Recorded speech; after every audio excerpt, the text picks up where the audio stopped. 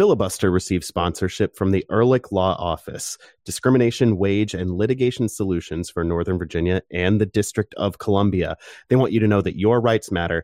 You deserve to be free from harassment, and you deserve to work. They cover workplace discrimination and wage theft, non-competition and non-solicitation litigation, civil rights, takings and disability, and a lot more. For a free consultation, go to ehrlichlawoffice.com/filibuster.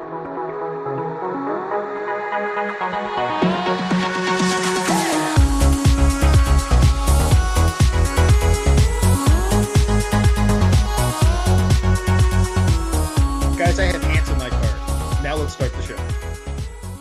Hey, welcome in. I had a squirrel die in my car. That's bad. It's Filibuster. It ate my wires and I had to pay thousands of dollars in repairs because it ate my wires.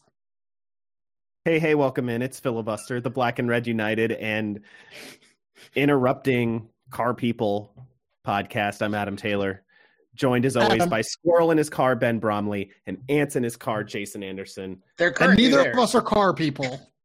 You are tonight. You're the one who insisted on talking about your car on the podcast. Ants are currently in my car. I know I did not clean them all out. I couldn't find them all. The squirrel was in raining. car. I had to give up. The squirrel was in a car I owned 10 years ago and did not survive the experience. We're all from blackandredunited.com, where I swear we talk about soccer and not wildlife and automobiles. I don't know. Later in the show tonight, we're going to talk to Christian Polanco. I hope we talk about soccer and not wildlife and automobiles, but who knows? We're also going to talk about all the news, none of which is related to wildlife and automobiles. It is all related to DC United. We're going to start the show with that.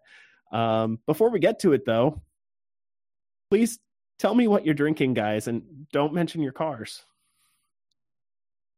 Ben. Yeah, you have to tell us which one you're addressing. I'm drinking Irish whiskey. I'm drinking straight Tullamore Dew Irish whiskey because I wanted to spice it up, but I'm cheap and yeah. But I mean, Tullamore Dew is a good Irish whiskey. Like, sure, it's nothing to sneeze at. Jason. So before the show, and Adam and Ben got to watch my reaction to this liquid that I ingested. A friend of mine gave me a beer that he didn't like, but he was like, yeah, I drank it. I drank this like super salty Goza right before drinking this one. So I think my palate was bombed out, but I don't know. But I figured like maybe you would want to try it. And I was like, sure, I'll give it a shot. I'll drink the weird beer. So I kept that, had it for a few days, and I was like, the show would be the perfect time to open this beer. So I thought of that like yesterday. I came up, I poured it as we were doing our pre-show, and I had one sip, and it was revolting. It was absolutely horrific. It tasted like wine vinegar. So I'm not drinking that.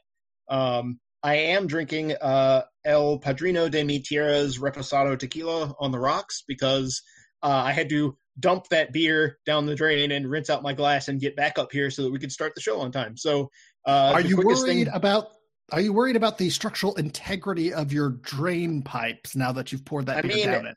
Yeah, I hadn't thought of it until just now, but yeah, probably. That's another problem. Ants in the car and poison down the drain. Who knows what's next? We made it almost all the way through. What are you drinking without mention of it? The ants or the squirrel. And yet here we are. They're in my car. Drinking ants. Right now in his car. I am drinking an Erdinger Weissbier that my wife picked up at the surprisingly well-stocked liquor store here in Frankfurt. So that's what I'm drinking.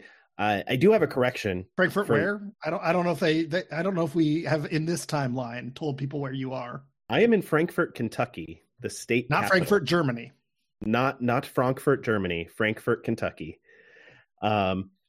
And I think I mentioned on the last show that I'm here in Kentucky, and last week I was drinking a Pennyrile Pale Ale, which I said was named for a politician, and my lovely wife, my wonderful, smart, kind, spouse told me, in fact, she scoffed at me and sent me a Wikipedia article about Pennyrile because I was very wrong. It's not named after a politician.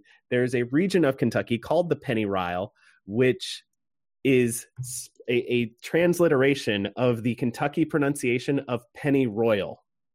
So they took pennyroyal, and then Kentuckians pronounce it with their accent, Pennyrile, and they spelled that Pennyrile. The pennyroyal is a type of flower. The Pennyrile is a region of Kentucky named after that flower. And so that's what the pale ale is named for. Where in Kentucky is it? It is the part of western Kentucky that is east of the Cumberland River. So the little part at the very western edge that sticks down and has the land between the lakes, that's Jackson Purchase. Things east of that, but west and south of the Bluegrass region, are the Pennyrile. Would Paducah be the Pennyrile? Yeah, Paducah, I think. It's either in the Jackson Purchase or the Pennyrile. My Kentucky geography is not that strong. I know I'm in the Bluegrass region right now, but... Should we just have your wife on this podcast? Yeah, probably. I mean, she's a lot smarter than I am, so I don't know. Anyway, not even drinking the Pennyrile tonight. I just needed to correct the record. But DC United played their final preseason game of 2021 over the weekend. It was a 1-1 draw at Red Bull Arena against the Metros.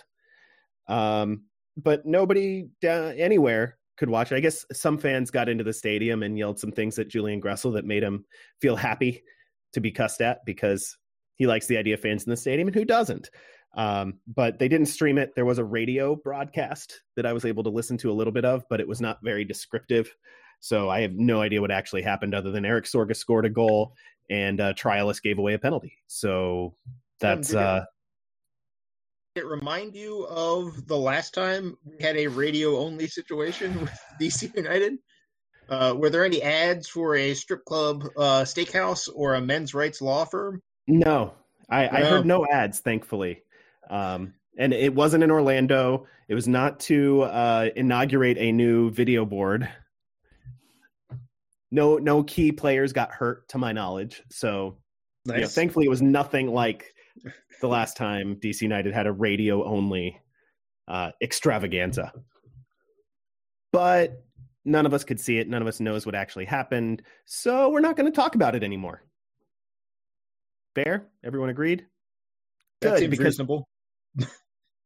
There is much more important news than the last preseason friendly.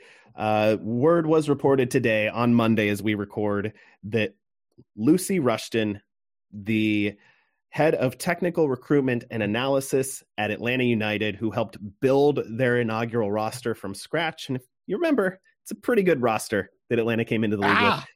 She has been hired as DC United's new general manager. Dave Casper will be moving up a step to president of soccer operations. And I heard that. There was a slip. I'll admit it. Lucy Rushton is English, so I'm going to just put that on her influence right there.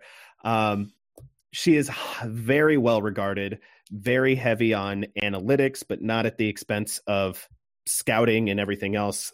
She did a podcast interview a couple years ago with Paul Carr that kind of laid out her thoughts on roster building and recruitment and evaluation of players. She literally has a master's degree in measuring player performance in soccer. I'm excited about this hire. I really am. You should be. Literally every single MLS analytics person that I follow on Twitter was not just like, oh, that's a nice move. They were like, wow, this is a big deal.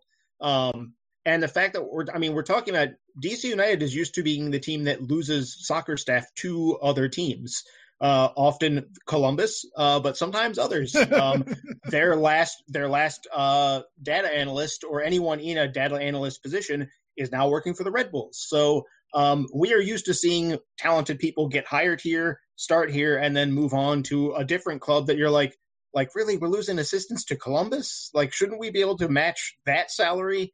But this is a situation where DC hired a highly respected, important part of the Atlanta soccer side of the organization they hired someone from in that level from that kind of club to come and here. they probably had to pay her a lot of money. I would assume so. Atlanta, it's Atlanta. We've if you guys remember Atlanta's expansion draft room at the Mr. Burns level table that was like 600 feet long with Arthur Blank surrounded by gold and expensive tapestries and other such decorations. It was a very like, this is who we are. The owner is a multi-billionaire. He can afford to do stuff like this. And they hire people and they can win the competition in MLS to hire talented people on the soccer side because they have that money. So I don't know anything about DC's process to acquire or to get Lucy Rushton on board, to sign her to a contract here, to work here.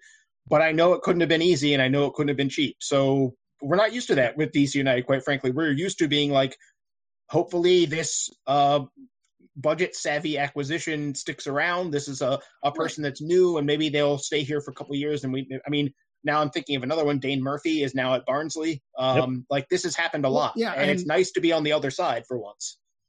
And I know Dave Casper has done a good job in certain situations for a long time, but he's been here a long time. They haven't had to pay market rate for Dave Casper since 2002 when he first came to the team. So they're paying market rate for a person to take a fresh look at player acquisition and really take a new direction for player acquisition, concentrating on analytics and MLS 3.0 or 4.0 and take us to the next level. And obviously Dave Casper's still going to be there. He's still going to be working his magic on player contracts and trades and negotiations, but it's Lucy Rushton is going to be the one identifying those players. And one of two, because there's also Stuart Mares is still there as well. This is not him too. This is another thing where we're used to one person having the whole department with DC United. Right, yeah. And now just the fact that there are two people carrying that weight is in and of itself. We're in new territory. And both of them have a data analytics background. Mm-hmm. Yes. Stuart Mares came in, Stuart Mares came in on the player recruitment side, and he's now technical director. But he came in and gave a talk to season ticket members about the statistical tools they use, the scouting tools they use. And this was back when they were at RFK even. So he's moved up. And so it seems like they are embedding data analytics as deep as it possibly can be embedded into the structure of the front office. And that is very good news from my perspective, because the teams that have done the best in MLS recently have leaned heavy into data. And that's not just true in MLS. It's true in the major leagues around the world. Another thing I'm encouraged by is every single Atlanta fan who's chimed in on this has basically been pulling their hair and rending their garments because they don't want Lucy to leave. She's, like I said, very well regarded, not just in the analytics community, but that fan base understands and knows how important she has been. So, really, really good news this wasn't even this isn't even what I thought was going to lead the show, because there was good news earlier in the day. And then the news was like, you think that's going to lead off? Just right. Wait. And before we move on to that, we'd be remiss not to bring up the fact that it's the second time a woman in MLS history has held the GM position at any club, and it's the first time since the 90s. The first time this happened was the San Jose Earthquakes in the 90s, and as has been pointed out by a couple of the other reporters out there, that GM position in the 90s was kind of more to keep the business running, like, can you keep the lights on for next season? It was also GM for players, but by necessity, the number of hats you're wearing at that time as GM is so extensive that you're hiring a business person first, not a soccer person necessarily. So one, it's overdue for the league to have gone this long without that kind of hire. But DC and also just sports in general, like we were talking about, it's like there's only the GM of the Marlins. Yeah, that's it, and that's it. First female GM in major sports. Major men's sports. Yeah. Major men's sports. You're correct. Right. But even if we extend this out to NWSL, the numbers don't get a lot better. Right. Elise LaHue up with Gotham. I almost said Sky Blue and I didn't, so I'm counting myself. I'm getting better at that. Are you allowed to just call them Gotham on first reference, or do you have to call them NYNJ Gotham FC? If anyone wants to call tag an FC, they're going to get something obnoxious that isn't what they asked for. So they might as well just accept Gotham. I just meant the states that go in front, the NJNY. Oh, I don't know. I've already mixed that up several times because this is a different problem for a different show. But the point is that the number of women getting hired for these positions has been really unforgivably low across the sporting world. And DC said last year they wanted to be a progressive team in a lot of ways. And it was like, okay, well, you got to do something then. You can't just be saying it because then you're a liar. And they have backed it up. We have to give credit. It's been it's 2 in a row now that they've been, Danita Johnson. And these hires that are not just good hires for the business or the soccer or whatever. They are also not just saying like, well, let's go to the normal list of the normal people that every MLS team always looks at. They went outside of that, which is, I think it's important. It's really vital. If they want to continue to walk the walk, they have to continue looking outside of the normal MLS circles. And it's not that they said, no way we're looking at any normal MLS people. We know from, I think Steve Goff reported that Amos McGee was someone else they interviewed who's been around. He's been here. So it's not like they said, we're not going to look at the normal MLS circles. They said, let's, make sure we're doing that. And also looking, maybe being a little less hidebound by these old ways of doing business. And, what a surprise. It actually turns out that these are really well-received moves, not just because it's like, oh, good, you hired some woman. These are highly qualified people that they've brought in, and they're backing up some talk that I have to say I was a little skeptical as to whether they were going to back it up or not. So it's nice to see that it's not just it's positive that they expanded the soccer side. That's a big deal. But it's also nice that the club is actually following through on a promise that is a big promise compared to what we're used to here and also what we're used to around the league.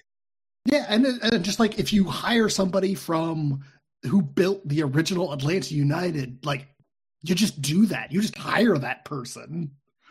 Like, I think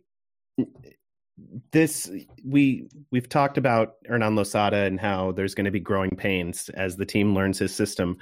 The key is going to be committing to the system longer term, not just for this year, but have a multi-year time horizon to acquire players, to build the system, to align the academy or Loudoun United with the system. And this hire is the kind of hire that does that. She did an interview with Paul Carr, I mentioned, where she specifically talked about when they were setting up Atlanta United, they knew how they wanted to play, and they built that into the DNA all the way through. And they hired a coach that it didn't work with, but that's probably because he was a bad coach and a great job interviewer, more than they misunderstood what it was they wanted to do, because they went out and they hired Gabby Heinze afterward. So I think this is the kind of GM that can implement a vision, and that is what DC United needs if they want to lift trophies for years to come. So I'm stoked. I'm really excited. Yeah. The other news coming from the business side of the operation, Danita Johnson with her first big public-facing development since she took the reins as president of business operations. And just like the other news, this is really, really good. DC United has a 2-year deal now with NBC Sports Washington and Telexitos with free in-market streaming on DCUnited.com. The games will be broadcast in English and in Spanish. Every game will be televised. If it's not on NBC Sports Washington, it'll be on their Plus channel, their Overflow channel. So if the Wizards or the Caps are playing, then if there's a conflict, DC United will get bumped to the second channel. But every game will be broadcast on cable, and every game will be available in the immediate metro area for people who don't have cable, or even if you do and you just would rather watch it online, stream it on DCUnited.com. Every game will be broadcast in Spanish on Telexitos, which is Telemundo's .2 station, their digital station. And that means it's over the air. All you need to watch DC United now on TV is an antenna, and you can watch it in Spanish. And that is amazing. That is something we've been calling on this podcast for years, and it's finally happening. Close to a decade. Yeah. Yep. Yeah. So major props to Danita Johnson. I have zero complaints about the way this deal is set up. Dave Johnson will be back on the call in English with Devin McTavish. Telemundo play-by-play guy Moises Linares will be doing play-by-play for Telexitos. Claudia Pagan, who you all know from DCUnited.com, and if you don't, go check her out. She's doing great work for the team on social media and online. She's going to be doing sideline reporting in both languages because she's a badass. Like, nothing to complain about in this. I'm over the moon right now. It's great. Like you said, Adam, you've been harping on this for basically as long as this podcast has existed. Like, the fact that they are over the air in Spanish language is just great. That's in any language, huge coup. Those two things. Well, yeah, any language, but yeah, it's a huge coup for the team, and that's a great development. And this is far better than the Sinclair deal. It's infinitely better, obviously, than the Flow Sports deal. It's the polar opposite. It is everything that the Flow Sports deal wasn't. Right, exactly. As far as fan access and visibility, the only way this would get better is if some of those games on NBC Sports Washington got flexed onto NBC4, because they're run out of the same shop. Right. They report up to the same structure. If some of those games got flexed onto NBC4 and they scheduled them right after the National Premier League game, the nationally televised Premier League game, like early afternoon, I would probably fall down and faint because that would be so. And who knows if DC United is kicking butt? There's a season, non-zero chance. There's a non-zero chance of that happening. And something else that, speaking of our broadcasting complaints that go back many years, there's a marked change here in getting NBC Sports Washington and Comcast. It's always been a great broadcast. We've always known, going back even before our friend Sebi Salazar was even hired by what was then CSN. Always a great broadcast. Never a problem with that. The problem was always that their contract would be for like 24 games. Right. And then there'd be a handful of national TV games, and then there'd be 7 or 8 where it was like, good luck dummies. And DC would always say, like, well, they have the option of putting them on the 2 channel that would never, ever get followed through on, or like, oh, they might add one at a later date. And I can remember like 2 or 3 times where one did get added later. They would always have to broadcast them on their website, and that would be the only broadcast. But that, it was always this thing where, yes, it was a deal with an outlet that actually treats the product with respect and has the skill to put a great visual product, as well as the announcing, as well as all the other stuff. But ultimately, DC was just filling airtime for them. And you can feel that when push comes to the shove, they're like, yeah, you guys are just not going to be on the air, and that's for this week. Too bad. And so that was always, to me, that was a non-starter with whether I would be personally satisfied with a broadcast deal. Is the broadcast partner going to show all the games? It's the most basic thing. Like, do you want to show this team's games or not? Yes or no. And the answer was often no. And so to see they're going to do 33 games, the only reason there's not 34 is that DC does have the one nationally televised game. And to see them actually saying, like, yes, they're going to be on the Overflow channel or whatever the cable network terminology is, they're going to use it. They're actually going to put the game on that. I think the opener is on that channel. They're going to do that. It's not a thing that could happen. It's a thing where they're saying explicitly, publicly, we're going to do it. If there's a contrast, we're going to have the game. You will be able to watch it on your television if you get the channel. And this, to me, is like this is the whole ball game. I mean, it's not the whole ball game because getting the broadcast in Spanish is, I think, just as important as this. But I know I have brought this up over and over again. And so when I was reading the press release, and I was like, they're actually going to do it. They're actually going to put all the games on a platform that works, unlike Flow Sports, which was a platform that did not work. I still see references to Flow Sports because they won't go away. William and Mary, my alma mater,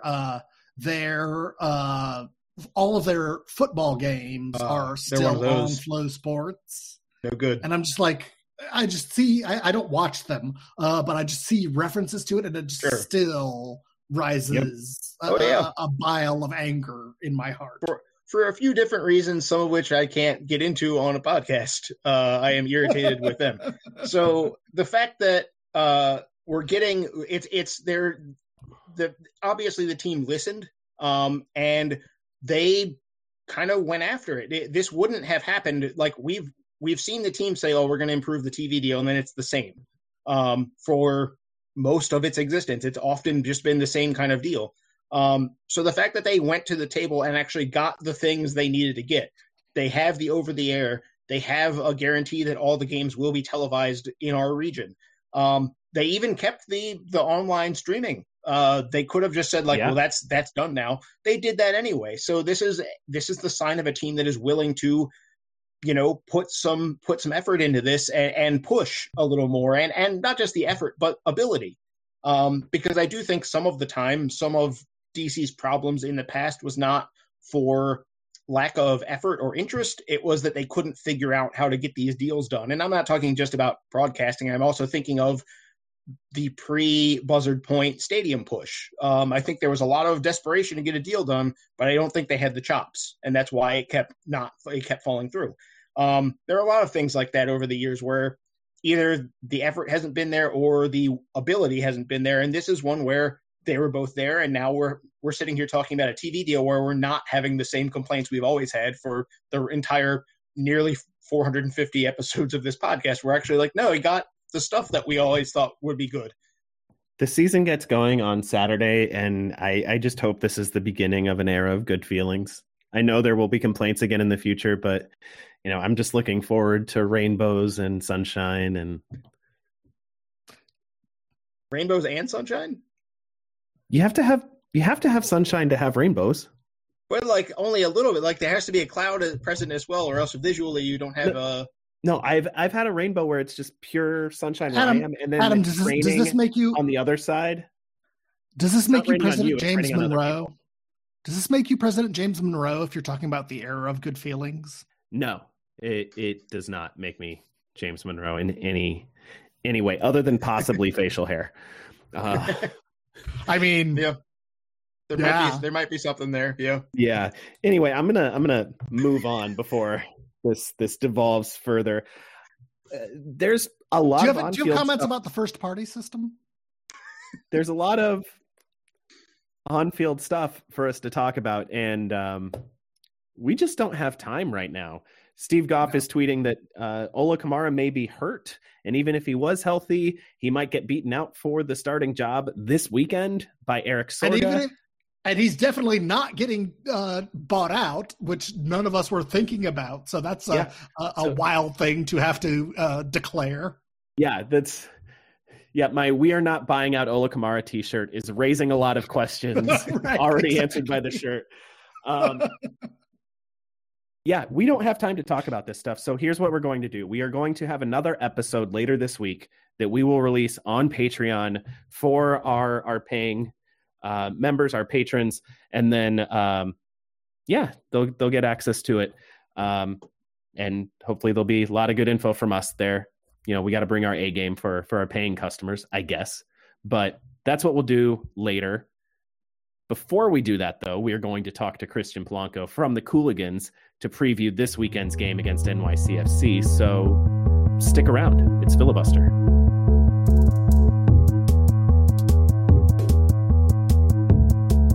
All right, say you're at work and something unfortunate or untoward happens and you need some legal representation to assert your rights. in that situation, whether a boss mistreated you, you were fired unfairly, or something worse happens.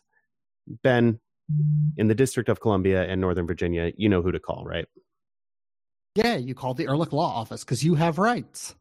That's right. And your rights matter. And you deserve to be free from harassment. And you deserve to work. The Ehrlich Law Office handles workplace discrimination. They do civil rights. If you have a wage theft issue, they are there for you. If you have a separation from your employer that you want to get down on paper, and you're dealing with a non-compete clause or something to that effect. If you feel like your civil rights have been violated by a local government, call the Ehrlich Law Office. If you want a free consultation, tell them we sent you. Go to ehrlichlawoffice.com/filibuster.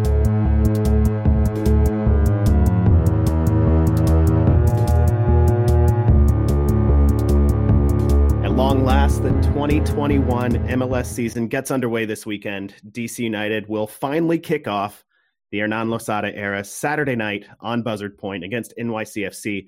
Watch it at 8 o'clock on NBC Sports Washington, Telexitos, DCUnited.com, and ESPN Plus, depending on where you are in the world, of course.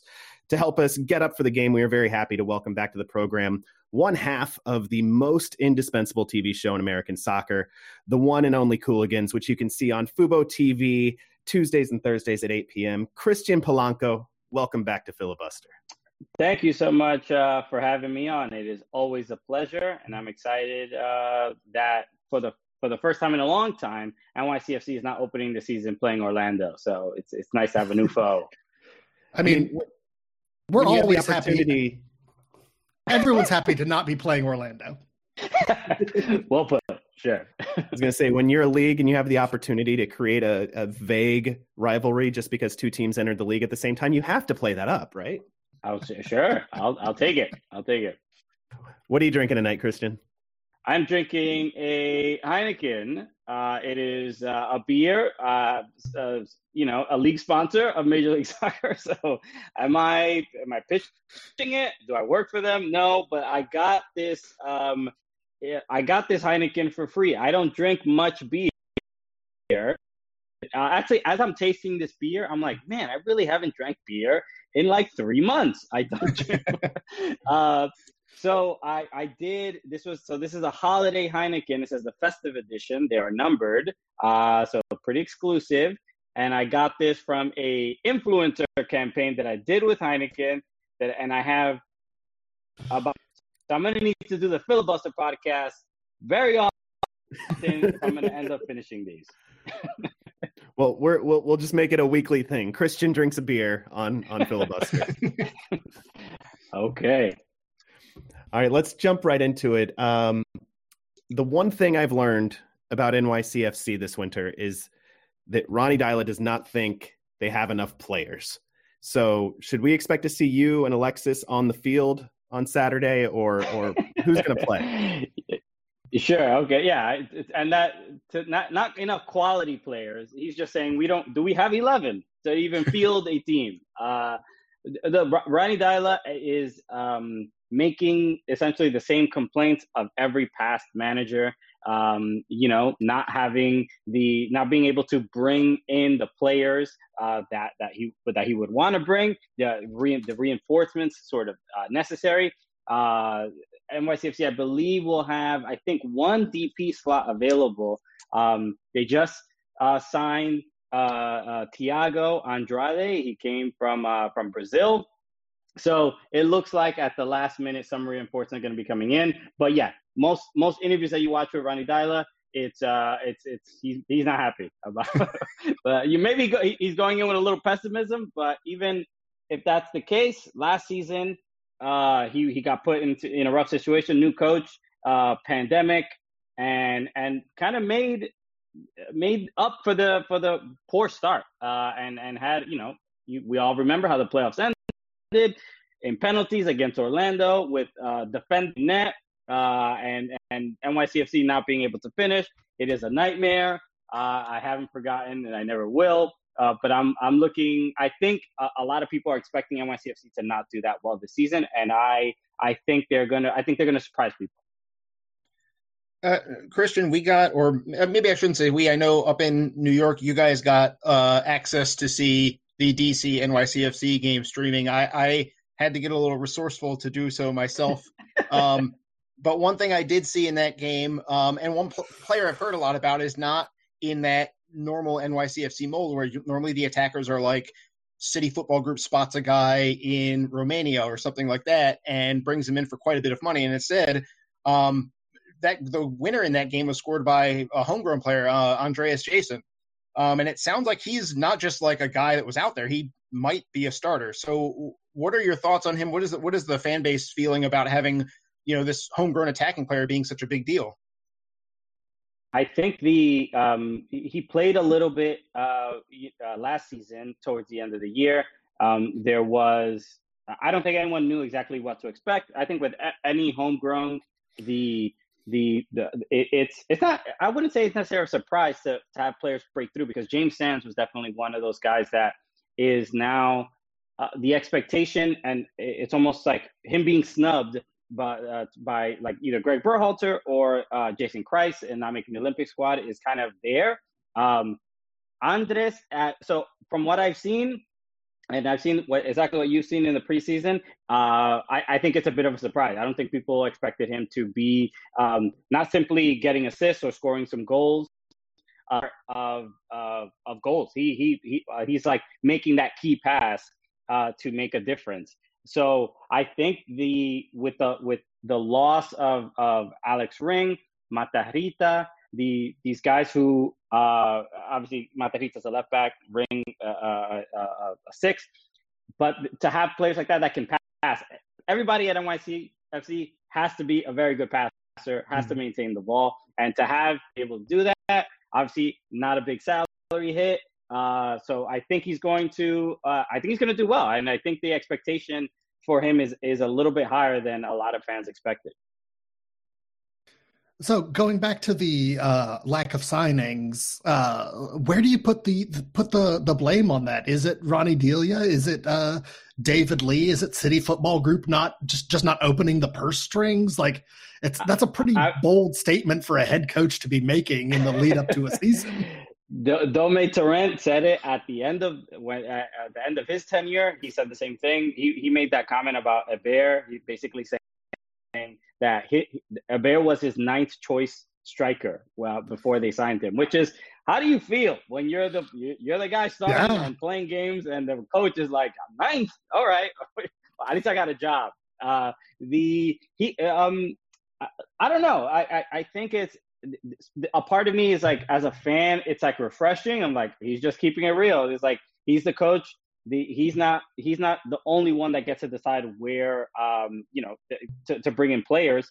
But I think the reasoning is, 1, the pandemic, 2, NYCFC is playing in 14 different stadiums, not having the cachet of a team. It's not the new shiny team anymore. It's not. There aren't Pirlos and Lampards and Villas, right? These guys, the team is gone in a different direction. And do you really want Lampard back? Please, no, I'm kidding. I don't know. I mean, he did okay. What are you gonna do? I mean, was he overpriced? Sure, but did people go? Was it easier to convince friends to go to NYCFC games because Lampard was there? Definitely. So I don't know. I think because of everything with NYCFC, and we saw Don Garber earlier today, he had the question about the stadium. When's the stadium going to happen? And I think this is NYCFC for the next couple of years are going to be a more of a scrappy team, right? If they're bouncing around from different stadiums, and where's the money going to be spent? Where is the priority going to be put? And it's not going to be on spending $6-7 million on a player. I don't think we're going to see that until we get a stadium. I mean, I know we've been asking this of the New England Revolution since the beginning of MLS, but do you see a path forward for a stadium for NYCFC right now? I see a path. I see a highway. I see it's right. I know where they're going to put it. Okay, there should be a yellow brick road to that stadium. There, all the bureaucracy and politics of building anything of that size in New York is not easy. It wasn't easy to get Audi Field. I know that was. I was gonna say we sympathize, even if we. Yeah. So. We do the TV show on Fubo TV, but I also do a show with NYCFC, and I'm not privy to any extra information that fans are. But the one thing I will say is that the sense I get from everybody who works for NYCFC is that this is the main thing that they're working on all the time. It's not lost on them that fans are asking about it and frustrated. This is, priority number one to get a stadium. And even, I'll make jokes to Brad Sims and stuff like that. And he'll be like, all right, you got me again. What are you waiting? I'm doing my job. I'm trying my best. So we have some fun with it, but that's the sense I get, is that they're doing everything that they possibly can to get a stadium. So you mentioned that NYC, no more champagne stars, no Pirlo sipping red wine in the center circle. Those big splashes are gone. And now you're moving out to New Jersey for at least part of this year. So are there any conflicting feelings about the fact that you guys are turning into the Red Bulls a little bit? Wow. What a bold statement. Got to cause some drama here. Got to see if I can get you to throw your beer in my face. It is, look, I think every NYCFC fan may give you a different answer. Some people lean on, how this is the most embarrassing thing. Why are we playing games there? Some people they understand, and they'll still go to games. Some people refuse to, people have been public about, like, we're not renewing season tickets. And I can't fault anybody for what opinion they have.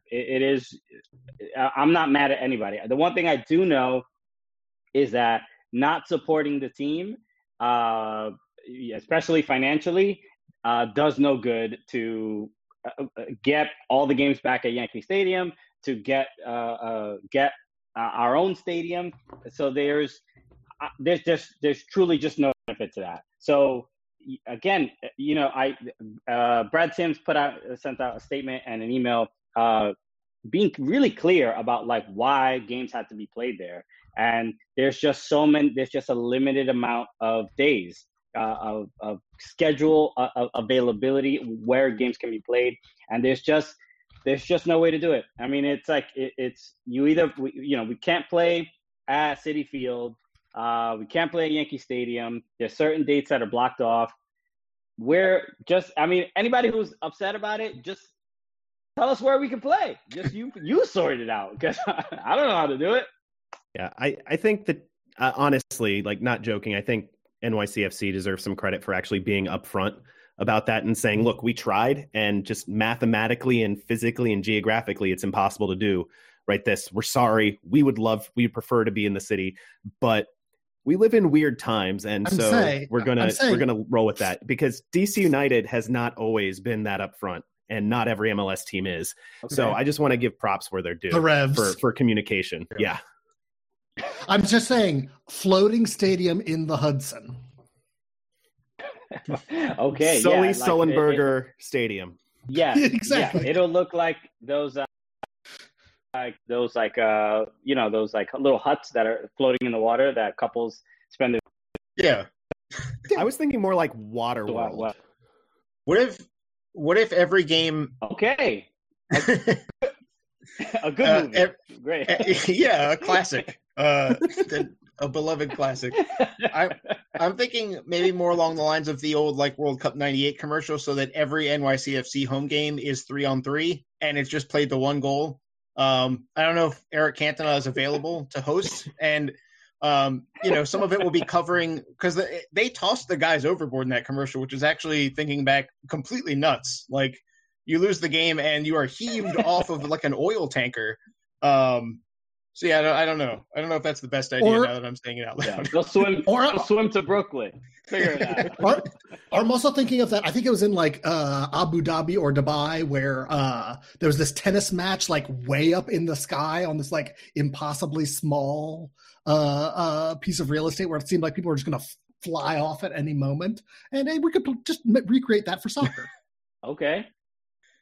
Safety is our first I went consideration to Dubai, here. Maybe like I went to Dubai maybe 12 years ago, and I went to that indoor mall where it's like you can snowboard indoors, and I was like, yo, this is gonna be crazy. Let's go do that. I love snowboarding.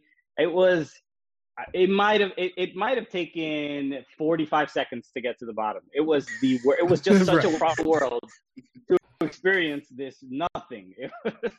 That's what Dubai is. Just like this park that looks good in a magazine.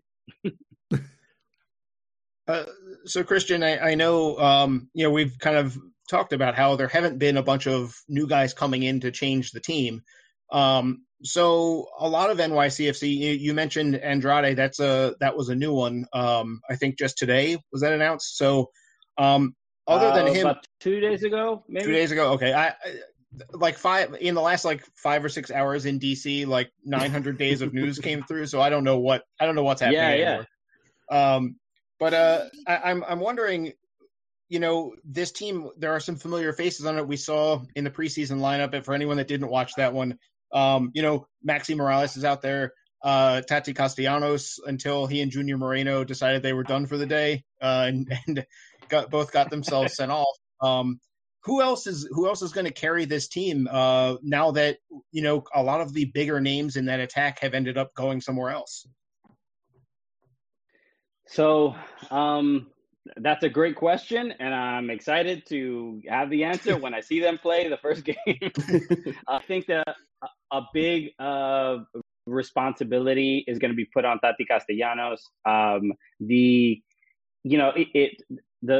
loss of Alex Ring was a big surprise because not only was he a defensive mid, but he was scoring a couple goals, and he could score from outside the box. I think we're going to see that defensive replacement in James Sands. James Sands can play center back or defensive mid. Up front, it is, Jesus Medina, who has been, his first 2 years were kind of, iffy. This is his time to step up. There's going to be so much responsibility. And as far as the goal, he's going to need to do more than he did last season. He did score a couple, and I think there was a little bit of, just the fans feeling somewhat okay with, our designated player who's finally bringing, just some positive results. But I'm trying to think of who else. Look, Thiago also, I saw the same YouTube highlight with the techno music that everybody else saw, and it's easy to get any soccer fan hyped up when you have one of those. I think if Hebert also has to come back, he had an ACL injury. If he's anything like how he always was with the team, I think we're in for a good amount of goals for NYCFC. That's been the kind of consistent thing. From the year we won the Eastern Conference to even last year, there was the beginning of the year was a little rough because of the new coach, but we score goals when we need to, and defensively have some issues here and there, but we ended in 5th place in the Eastern Conference that season. That's not bad for the mess of a year that 2020 was. Maybe zooming out, because we're about to start the season. It feels weird to me. I'm just coming out of NWSL, just starting its season, and now it's immediately as soon as I took one sleep, I'm now okay, another season opener coming. And that was quite an NWSL opener. Yeah, we only had a bunch of wild stuff, and also the opener itself was the most boring game maybe of the entire year. Well, yeah. But when you look around the league, maybe not even just between these two teams, what are you hyped about with this season? What's actually got you interested in particular this year? Just fans in stadiums is definitely one. I mean, outside of Texas and Florida, so that'll be cool. I think honestly, I'm kind of excited about seeing FC Cincinnati. I'm they've been, the bar is very, very low for them. They just need to do okay for their fans to not lose their mind. But they do have Margarita. They do have Lucho Acosta. They got the other dude from Brazil. I forgot his name. Brenner. So they look like they'll be a kind of an exciting team. And I know Frankie Amaya just got, I think, traded to the Red Bulls. Yep. So they're going to be an interesting team. Austin as well. I think Claudio Reyna is he's more experienced. Having started NYCFC, I think he'll, the first year for Austin won't be as rough as that first year for NYCFC, or like even Inter Miami's first year. Or I think Austin will do okay. But there's a lot of a lot of the newer teams are surprised. Nashville, I think, is also going to be really, really good this year. So those, it's weird. Even the question is weird because I'm already kind of hyped. I mean, CCL has been great, entertaining already. So it'll be a good, CCL usually we're used to having, every MLS team getting absolutely battered because it's preseason for them. But all the MLS teams did pretty well. So I'm excited. It's like a nice landing into MLS. So I think it's going to be great. I'm really happy that we've now had Nutmeg on our show. Oh, sorry. I didn't realize how loud he was. Yeah. This is his witching hour. He usually this is around the time he starts to hump. Okay. He's 9 months old. He's been humping, and you know what? He gets loud when he's humping. So. I'm not here to shame anybody for their practices. You do you, Nutmeg. Don't let your dad tell you otherwise. Before we get you out of here, it's been a while since I've been able to ask our traditional final question. So I know Hernan Losada told us he doesn't change what his team wants to do based on the opponent. But if you were to Scott Bakula into his body, Quantum Leap, you had the game plan. I love these topical references. I'm here. We're everyone. Old, man. I am of the moment. If you were to Quantum Leap into his shoes and you had to go up against Ronny Deila and NYCFC this weekend, what would you be focusing on in your game plan? Well, if I was the Quantum Leap into Hernan Losada, I would be like, whoa, I'm the hottest dude in the District of Columbia. What am I going to do first? Okay. And it wouldn't be trying to decide the roster. This is a tough one because it's the first game. But I think I would say the people to focus on for this game will probably be James Sands and Maxi Morales. The midfield, even in the preseason, doesn't look that out of they don't look too uncomfortable, even with the loss of Alex Ring. So I would say if you can make James Sands uncomfortable to possibly make him make a mistake, that will be a good direction. And Maxi Morales, even though it's very difficult, most teams have a lot of trouble. Just he's too small. That's really the main. I mean, I if you've ever played soccer against like someone who's like 5'3", it's a nightmare. You can't put a body on them. They can just get around too easily. It's not fair. There should be a height minimum, I think, for soccer as well. You must be this tall to play in Major League Soccer. So I think those two are the main people to focus on. Maxi is always the leader of the team. He's the point guard and directs everything. Most of the time, he's not the guy making runs anywhere. He is the one slowly going to whoever in the midfield has the ball and say, "Give me the ball, you make the runs." So those are the two guys I would say, to try to minimize as much as possible. All right. We'll see if DC United can do that this Saturday night when the season finally opens. Christian, thank you for coming on the show.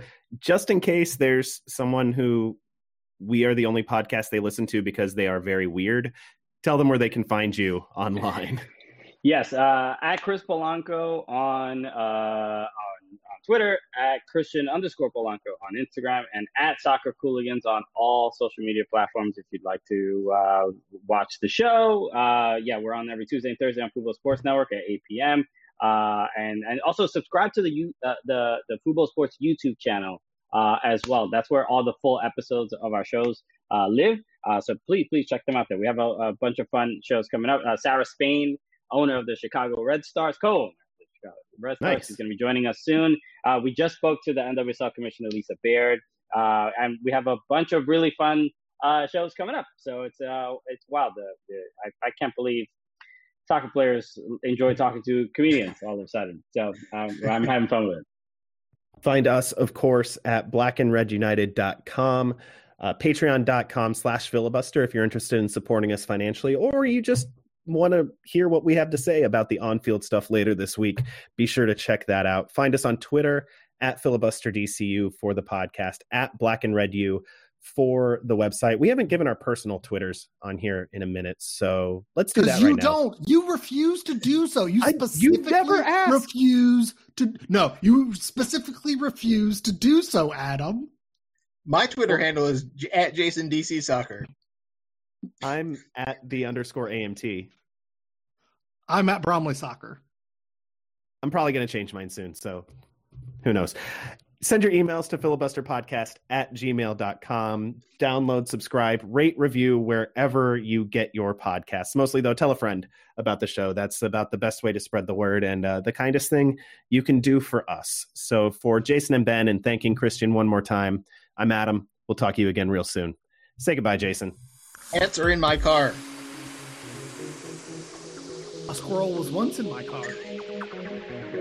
I might go with @SteelyAdam.